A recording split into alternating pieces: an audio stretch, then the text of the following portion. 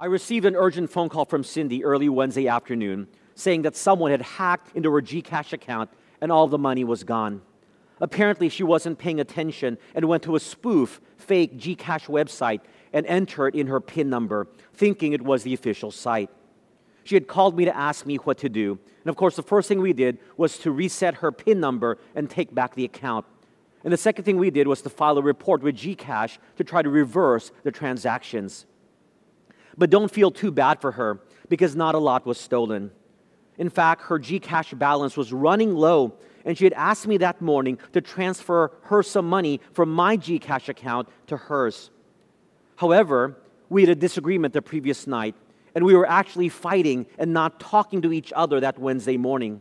So I pretended not to see her request and ignore her and never send her money to top up her Gcash account, because that's what adults do when they fight. They act like kids. So her Gcash account was zeroed out by the hacker before I had the chance to top up her balance.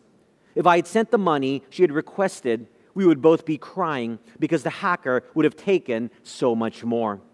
So instead of getting too upset, we were thanking God we had a divinely appointed fight so that the hacker didn't walk away with more money. You see, my friends, life is like that at times. We wonder why we're going through so many challenges and experiencing so many difficulties. But yet what we don't know is that it's all working out for our best. Our faith in God wavers at the first sign of trouble or when we hit a road bump in life instead of persevering with an unwavering faith in uncertain times. We do live in uncertain times at any life stage. We wonder what the economy will look like in the future. We wonder how learning will happen with hybrid schooling. We are unsure what our health prognosis will be. We wonder how our children will turn out. We wonder if we will ever get married or if we will have children. We wonder if we will be promoted or if we will still have a job.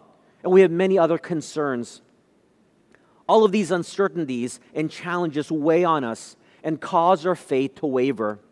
How do we cultivate an unwavering faith in the Lord to get through difficult and uncertain times? That's what we want to take a look at as we continue our sermon series titled, When Giants Walk the Earth, as we study the first 11 chapters in the book of Genesis. So if you have your Bibles, would you please turn with me to the book of Genesis chapter 7 as we study verses 1 to 24. Genesis chapter 7, verses 1 to 24, as we pick up where we last left off with Noah obediently building by faith the ark that God had instructed him to build. I read now verses 1 to 3. Then the Lord said to Noah, "Come into the ark, you and all your household, because I have seen that you are righteous before me in this generation. You shall take with you 7 each of every clean animal, a male and his female, 2 each of animals that are unclean, a male and his female, also 7 each of birds of the air, male and female, to keep the species alive on the face of all the earth." In verse 1, the Bible tells us that it was time for Noah and his family to enter the ark, which they had completed building. By God's grace, Noah's family would be saved as he lived a righteous life in contrast to the wicked and sinful generation that surrounded him. Noah was given further instruction to take on animals onto the boat with him.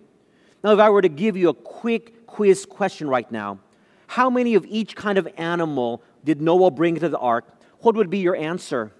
I'm sure most of you would answer 2 of every kind, because that is what has been taught to you in Sunday school and what you see depicted in storybooks, pictures, and videos.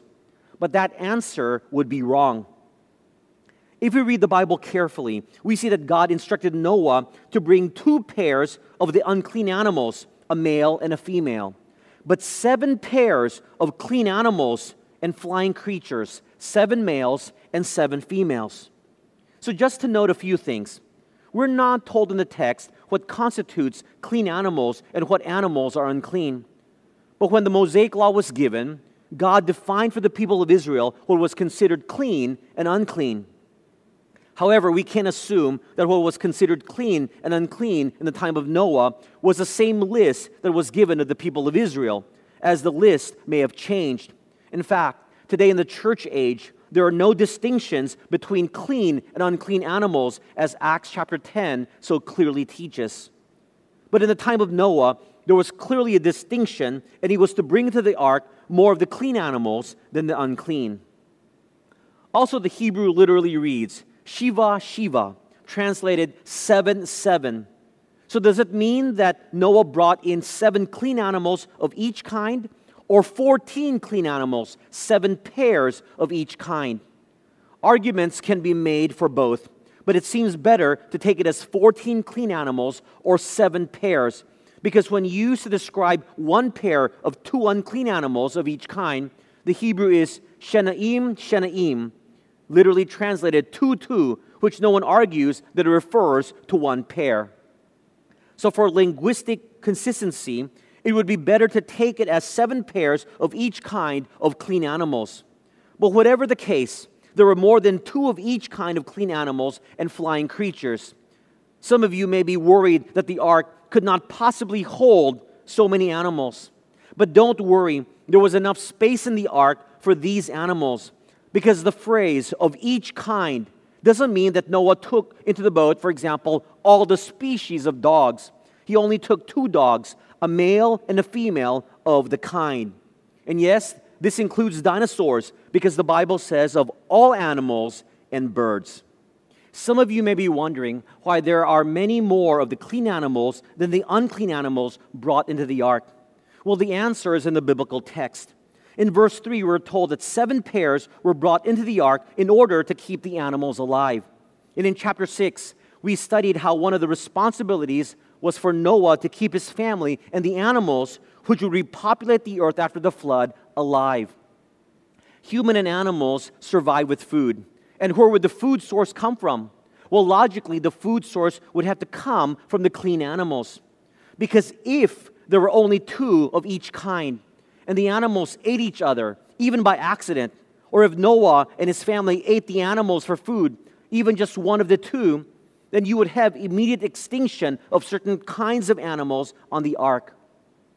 Also in chapter 8, we're told that Noah later sacrificed some clean animals and flying creatures to the Lord, so there had to be some buffer in the animal count.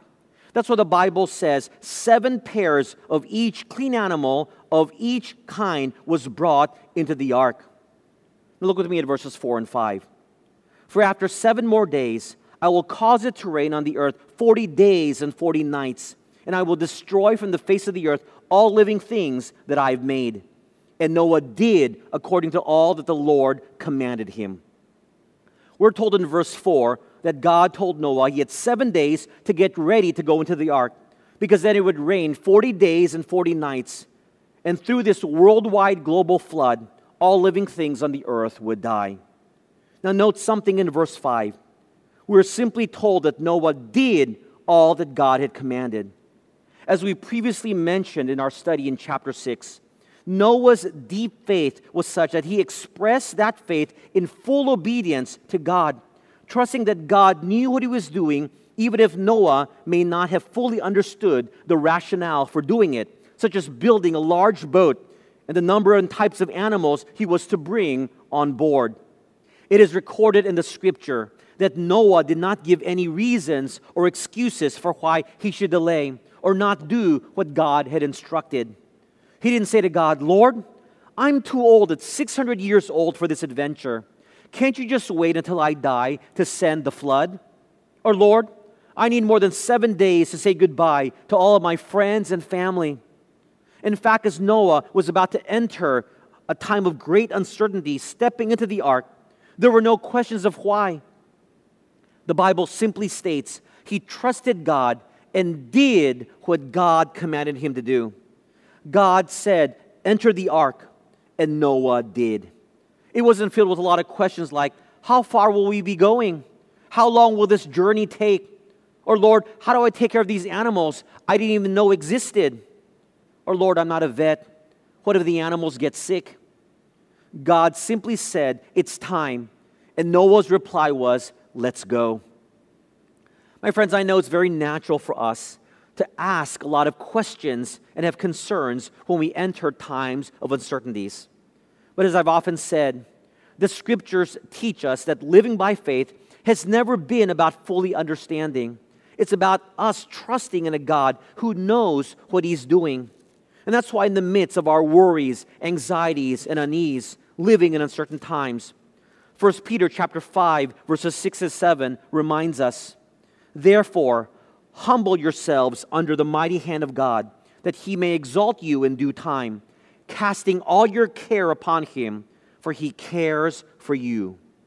However, let me just point out that Noah entered into the ark without any reservation, not because he was blindly following in faith, but because he was prepared to live by faith. What do I mean? Well, many of us have the notion that to live by faith is to simply trust in God in times of uncertainty as a kind of mental decision. But this mental decision, without living it out in practice, is very tenuous and shaky at best. Because in our mind games, our worries overwhelm our desire to trust God. Noah's faith was an active faith, a faith lived out in action that further strengthened his faith. Noah built the ark by faith as per God's instructions. He knew that this boat would be seaworthy because it was based on God's instructions. That's why he confidently walked in by faith and entered the ark. He also brought in the animals as God had instructed him to do. So he knew there were enough animals for his family of 8 to survive on. This act would have bolstered his faith to lead his family to enter the ark when God instructed him. You see, my friends, if we want to live by faith in times of uncertainties, we have to put in the work to build up our faith. It isn't just deciding one day, I'm going to trust God, and then doing nothing about it. Because at the first sign of trouble, our mind plays games with us, and our worries and fear will quickly overwhelm our mental decision to quote-unquote trust God. Perhaps this illustration will help you understand the point I'm trying to make. Years ago, a farmer was looking for a farmhand to work on his farm on the Atlantic coast, known for quick and severe storms that would blow away many things. As he interviewed a particular worker, the farmer asked, "Are you a good farmhand?" The little man interviewing said, "Well, I can sleep when the wind blows." Although puzzled by the answer, the farmer hired him.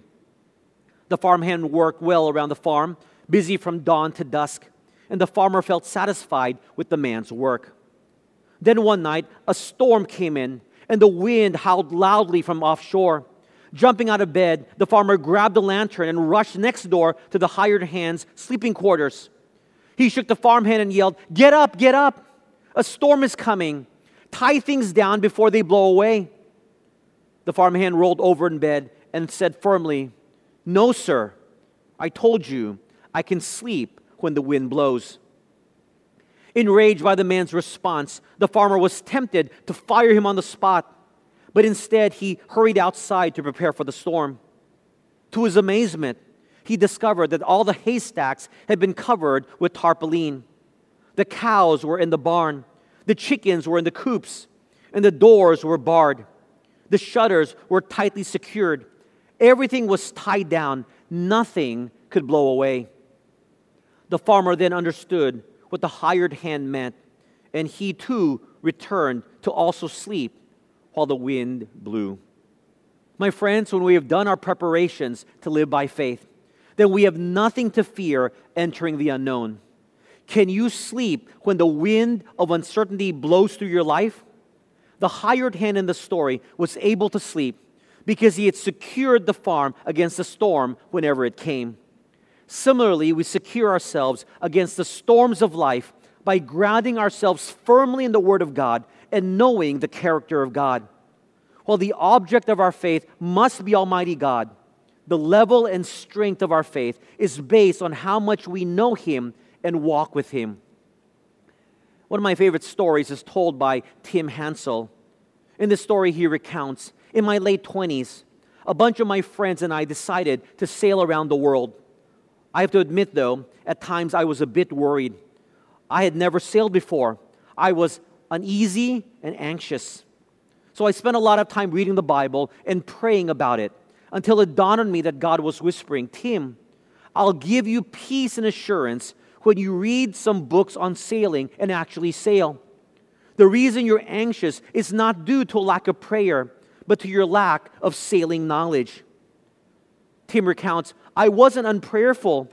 I was unskilled. So I took a step I needed to take to let God work peace in my heart. I began reading about sailing and trying it out. That's what I want to pound into your hearts and heads.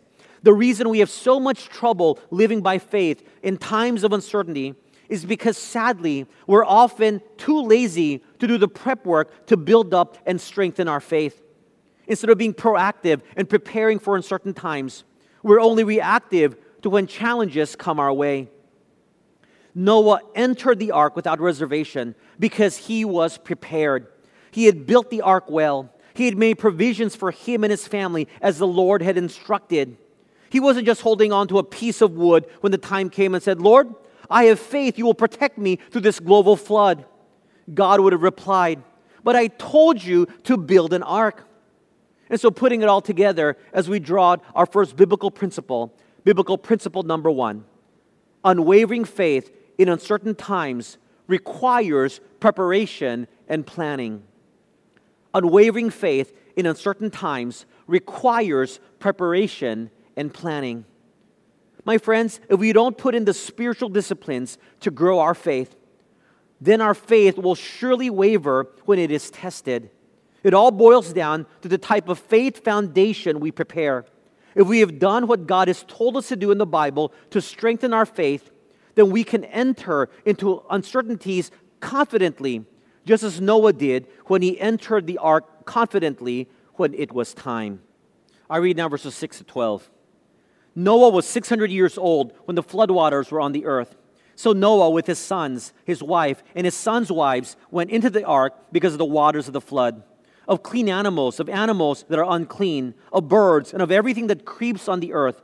2 by 2, they went into the ark to Noah, male and female, as God had commanded Noah. And it came to pass after 7 days that the waters of the flood were on the earth. In the 600th year of Noah's life, in the 2nd month, the 17th day of the month, on that day, all the fountains of the great deep were broken up, and the windows of heaven were opened, and the rain was on the earth 40 days and 40 nights. Here in these verses, we're told that Noah was 600 years old when God's judgment on the wicked and sinful world in which he lived was unleashed through a global flood. The Bible tells us that it rained for 40 days and 40 nights, and that the fountains of the great deep were broken up, meaning there were great movements in the earth's tectonic plates. The earth as we know it today was fundamentally altered from before during this great flood and as the flood waters receded. It didn't take millions and billions of years to get the varying landforms we have today. A singular catastrophic event like a global flood and its accompanying tectonic movements would have given us the vast canyons and soaring mountains we have today. In fact, on May 18th of 1980, when the volcano Mount St. Helens suddenly erupted, it produced similar rock layers and geographic formations in a single eruption that some scientists insist required millions of years to form. Also, during this global flood, the waters took the plants and animals and buried them quickly where they became fossils. There are many skeptics today who question a worldwide global flood that covered the entire world, killed off all living creatures, and giving us the fossils and geological profile we have today. I encourage those of you with doubts to do your own unbiased research to see if the scientific data supports a global flood or not. I've done my research, and while not all of my questions have been answered, what I've read and researched do not disprove the biblical account. Now bear with me as I wander into the world of science for a moment to present some evidences for a global flood. From the world of geology, one geological feature that points to a global flood is the vast stretches of horizontal rock strata. As Robert Kofel notes, everywhere in the world, thousands to hundreds of thousands of square miles of flat horizontal strata from a few feet to hundreds of feet thick are found. These formations are composed of sandstone, graywack, shale, conglomerate, limestone, and other types of rock. Some of them extend for thousands of miles, spanning whole continents. For example, the St. Peter sandstone, composed of clean quartz grains, have been traced in 20 states from California to Vermont. The Shinarap conglomerate in the U.S. Southwest covers some 125,000 square miles. And another conglomerate blanket is reported to extend from New Mexico to Saskatchewan and Alberta. A continental blanket of clean sandstone, before being deposited, required a steadily flowing current traversing a great distance to separate the sand from the silt and gravel. A continental blanket of conglomerate required a continent-sized maelstrom of water in violent, chaotic motion to dump an ungraded mixture of material of all sizes across thousands of miles of terrain. Tremendous water action such as that, which would be produced by a global flood, seems to offer the only reasonable explanation for the observed facts. Another evidence for a global flood is that the embedded fossils in rock layers should have the simple fossils at the bottom and the complex ones on the top of the rock layer, which is the order in which evolution supposedly occurred. However, evidence in many places around the world have it in reverse order, with complex fossils at the bottom layers, which cannot be explained by folds or thrust fault forces. Dr. Walter Lammerts has compiled many examples of this. One would be the Lewis Overthrust, which is a mountain range covering 13,000 square miles in Montana and British Columbia. They have found algae fossils in the upper layers, rocks classified as Precambrian dolomite, which are supposedly 1 billion years older than the complex marine fossil in the lower layers, classified as Cretaceous shale. Evolutionists explain it away as being a fault overthrust, but the physical evidence of an entire system of mountain ranges sliding 30 to 60 miles up on top of underlying strata is simply absent. Also, there are many types of pollen found in supposed Precambrian rocks that are not supposed to be there, because flowering plants would appear 500 million years too early to fit into the theory of evolution.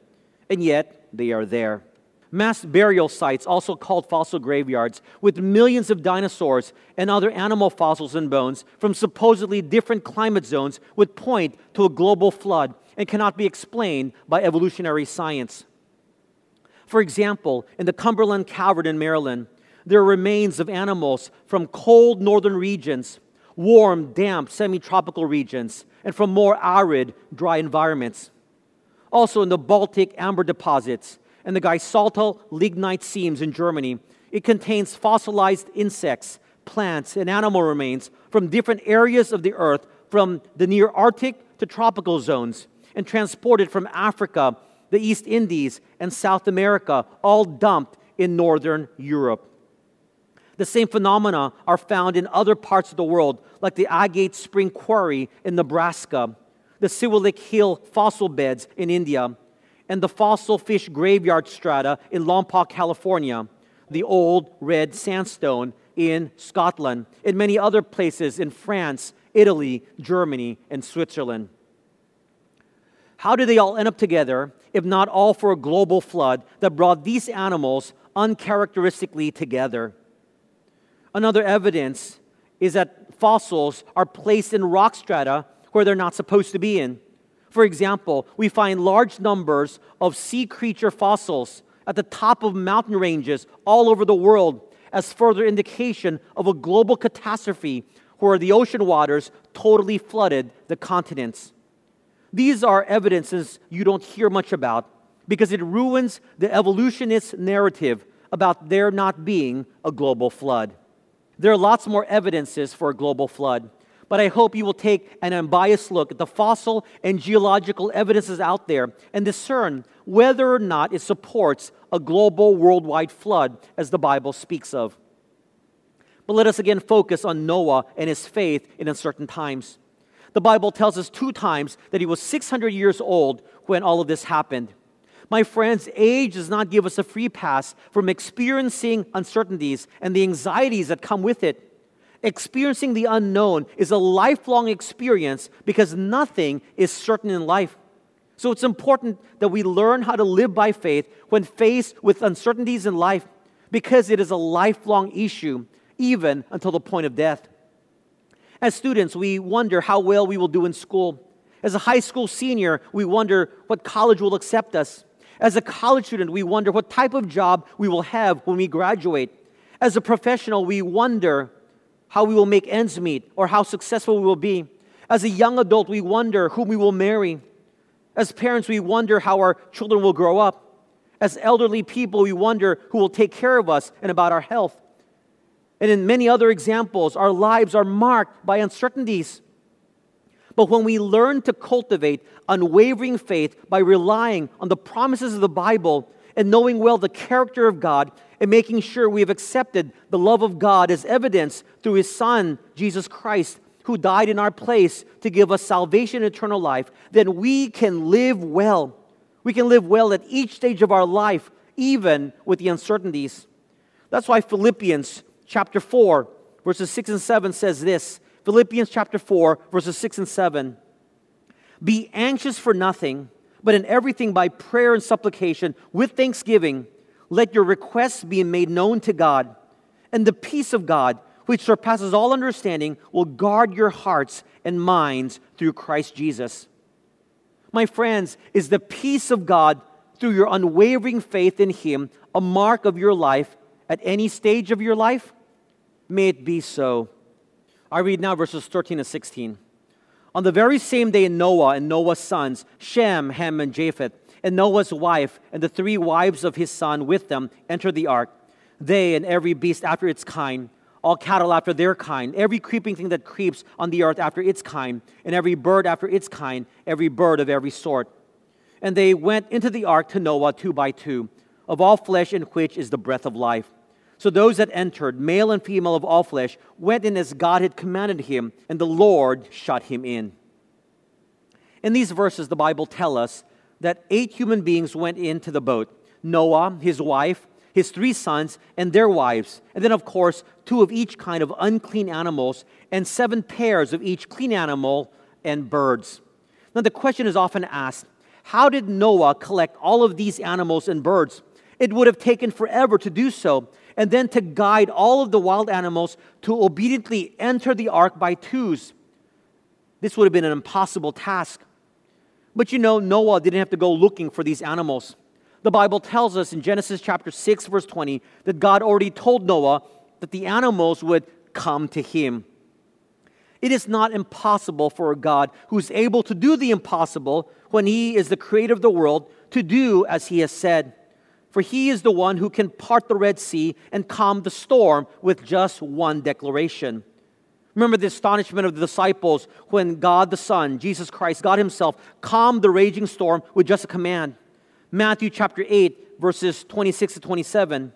But He said to them, "Why are you fearful, O you of little faith?" Then He arose and rebuked the winds and the sea, and there was a great calm. So the men marveled, saying, "Who can this be, that even the winds and the sea obey Him?" Our God, with just one command, can calm the storm at sea. Can He not, with one command the animals 2 by 2 to walk in orderly into the ark? Perhaps the people of Noah's time may have wondered, who is this God of Noah that even the animals obediently go into the boat by pairs? But to show you the hardness of their heart and the wickedness of these people, not a single person who saw the animals going into the ark wondered how it was happening and inquired from Noah about the God who enabled this and would soon destroy the world. It just shows you that even if there were more miracles today, that people would still not believe because of their hard hearts. Even if an angel appeared today to declare the truth, our wicked world would probably not believe. Just like they did not believe in the time of Noah, nor did they believe in the time of Jesus' first coming. Because it's not about seeing. It's about what we believe by faith. You see, what we believe about God determines if we will believe what is recorded in the Bible. Because if for you God is small and can't do very much, then the account in Genesis seems like an absurdity and an impossibility. But if for you God is all-powerful and is able to do miracles and the impossible, then He can easily control the animals and the birds that He wants to enter the ark and for them to come by pairs. If we believe in a great and almighty God who can do this miraculous act with animals as He is commanded, that we can also believe that He can rise from the dead just as He said. And we can also believe that we can have eternal life by simply believing in the finished work of Jesus Christ on the cross, just as He said. I hope you see my point. The Bible tells us in verse 16 that when all that God had intended to be saved were in the ark, it was God who shut the door of the ark and sealed the boat. Here's a picture of God's perfect timing and protection, because no one and no animal that was supposed to be in the boat was left out and not in it. And the Lord closing the door pictures that all inside are safe. Safety was found inside the ark. Everywhere else on the outside was unsafe. A reminder that it is in the hands of God that we are truly safe from life's uncertainties. And putting it all together, we now have our second biblical principle number 2. Living by faith in an almighty God is an essential life skill, because uncertain times will come at every life stage. Living by faith in an almighty God is an essential life skill, because uncertain times will come at every life stage. My friends, uncertainty is part of God's plan for us to experience at every life stage, because with uncertainty comes reliance upon Him and humility to acknowledge our inadequacies. So it is incumbent upon us to learn to live by faith in our almighty God now, so that we can continue to be at peace in whatever life stage we enter and whatever we experience in life. Learn to live in the center of God's protective and perfect will, for there we can enjoy life with a peace of mind. I read now verses 17 to 24. Now the flood was on the earth 40 days. The waters increased and lifted up the ark, and it rose high above the earth. The waters prevailed and greatly increased on the earth, and the ark moved about on the surface of the waters. And the waters prevailed exceedingly on the earth, and all the high hills under the whole heaven were covered. The waters prevailed 15 cubits upward, and the mountains were covered. And all flesh died that moved on the earth, birds and cattle and beasts and every creeping thing that creeps on the earth, and every man. All in whose nostrils was the breath of the Spirit of life, all that was on the dry land died. So He destroyed all living things which are on the face of the ground, both men and cattle, creeping thing and bird of the air. They were destroyed from the earth. Only Noah and those who were with him in the ark remained alive. And the waters prevailed on the earth 150 days. Verses 17 to 24 tells us that the flood waters covered everything. There was no refuge on the earth to find safety and salvation except on the ark. God's rightful judgment was now upon the earth for the sins and the wickedness of mankind. Can you just imagine all of those rotting corpses of people and animals who died by flood, and the stench that would have filtered into the ark? Death was all around them, except those in the ark found salvation. The Bible says they remained alive. Life in the midst of death. Also, this was no cruise boat. It was probably a very bumpy boat ride as they were tossed left and right by the waves, and perhaps as they ran into some of the tops of the trees and mountains. We've already noted that there were no control systems or a rudder system to steer the boat. The boat was completely controlled by God. Perhaps this was a very vivid lesson for Noah and his family, that when they fully trust and give their lives into the hands of God, they are completely safe and secured. However, it doesn't mean it would be a smooth ride. It was still a bumpy ride. It would not have been a great experience for them. Remember, Noah and his family were not sailors and would have probably not been too used to the motion of the boat. If any of you have ever experienced seasickness or motion sickness, it is no fun. I've experienced it for days, and it was no fun. I remember many years ago, as part of our honeymoon, Cindy and I went on a 4-day, 3-night cruise to the Bahamas. It was an amazingly cheap ticket in December to go to the Caribbean, and so we booked the ticket and drove to Florida. We wondered why it was so cheap. Well, after getting onto the cruise boat, we soon found out. Apparently, for experienced cruisers, you don't go cruising to the Bahamas in December because of the rough waters. And so instead of a romantic, wonderful experience of our first cruise trip, We spent 4 days and 3 nights in our cabins wishing we had never gotten onto the boat, feeling nauseated the entire time, could not enjoy the food, and could not wait to get off the boat as soon as possible. I can only imagine the constant motion and seasickness for 40 days as it rained and the waves that accompanied it. It would have been miserable. But what is most important is that they were safe. My friends, we should be reminded that even though we are safely in God's protective hands, when we fully trust Him by faith, it doesn't mean we won't experience discomforts or challenges. We forget at times that trusting God doesn't mean it will always be smooth sailing all the time, but only that we will make it safely to the end and have the strength to make it through the day. I'm reminded of that wonderful poem by Annie Johnson Flint, which was turned into a great hymn. She wrote these words: God hath not promised skies always blue, flower-strewn pathways all our lives through. God hath not promised sun without rain, joy without sorrow, peace without pain. God hath not promised we shall not know toil and temptation, trouble and woe. He hath not told us we shall not bear many a burden, many a care. God hath not promised smooth roads and wide, swift easy travel, needing no guide. Never a mountain, rocky and steep, never a river, turbid and deep. But what has He promised? Annie Thompson concludes, but God hath promised strength for the day, rest for the labor, light for the way, grace for the trials, help from above, unfailing sympathy, undying love. And that's so true. The Bible tells us God has promised those things: strength for the day, rest from our labors, light for the way, grace for the trials, help from above, unfailing sympathy, undying love. So my friends, don't bail on God the first time you hit a bump in the road, or when you encounter difficulties, or when challenges arise. Encountering those things doesn't mean God's protection is not with you to provide safe passage through the storms of uncertainty. And that's our third biblical principle. Biblical principle number 3. Faith in God's protection for safe passage through the storms of uncertainty does not mean it is without challenges. Faith in God's protection for safe passage through the storms of uncertainty does not mean it is without challenges. Remove from your mindset or your thinking that trusting God by faith somehow means that no problems will ever come your way.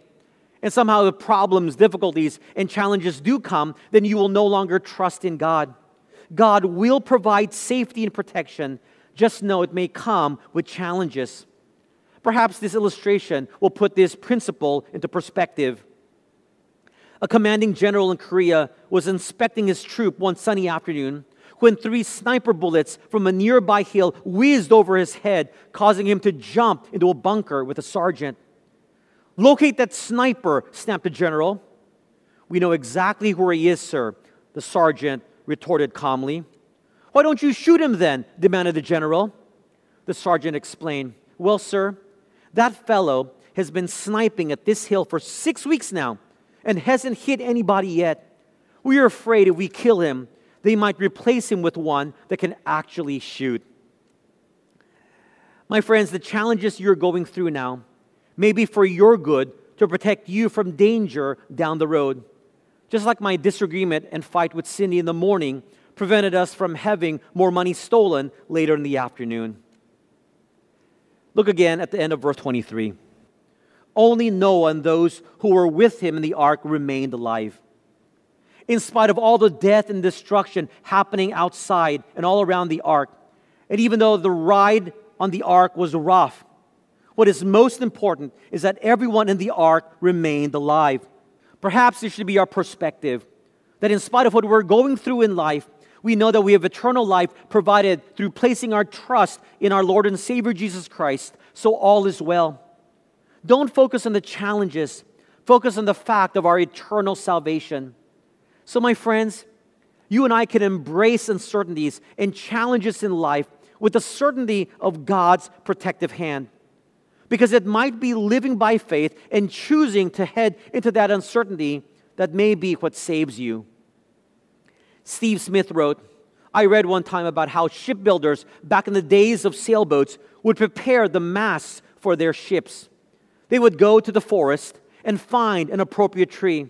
Then they would clear out all the surrounding trees and leave that one standing, leaving it exposed to the wind and storms. As the tree continued to mature, it would gain strength. The kind of strength it would need to be able to stand up in the storms at sea while holding a large sail. But that tree would never gain that strength if it was just left among the other trees. It developed strength because of the storms. I believe that if we build our lives on the solid rock of Jesus and His words, then when the storms come, we will not only survive, we will gain strength. So remember, number one, unwavering faith in uncertain times requires preparation and planning. Number two, living by faith in an almighty God is an essential life skill because uncertain times will come at every life stage.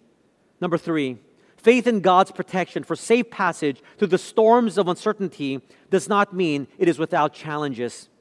So my friends, may you and I cultivate unwavering faith in these uncertain times. Let's pray. Heavenly Father, thank you for these biblical principles that remind us that we can have unwavering faith in uncertain times. Father, we do live in uncertain times, but often our faith is so conditional that we want it so that there are no challenges that we have to undergo.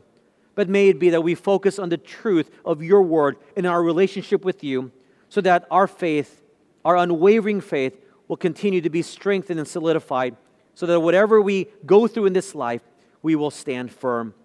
Heavenly Father, I pray that you would continue to uphold and encourage each one of us who are going through times of challenge and difficulties, that we would continue to look to you, the author and the finisher of our faith, for our strength.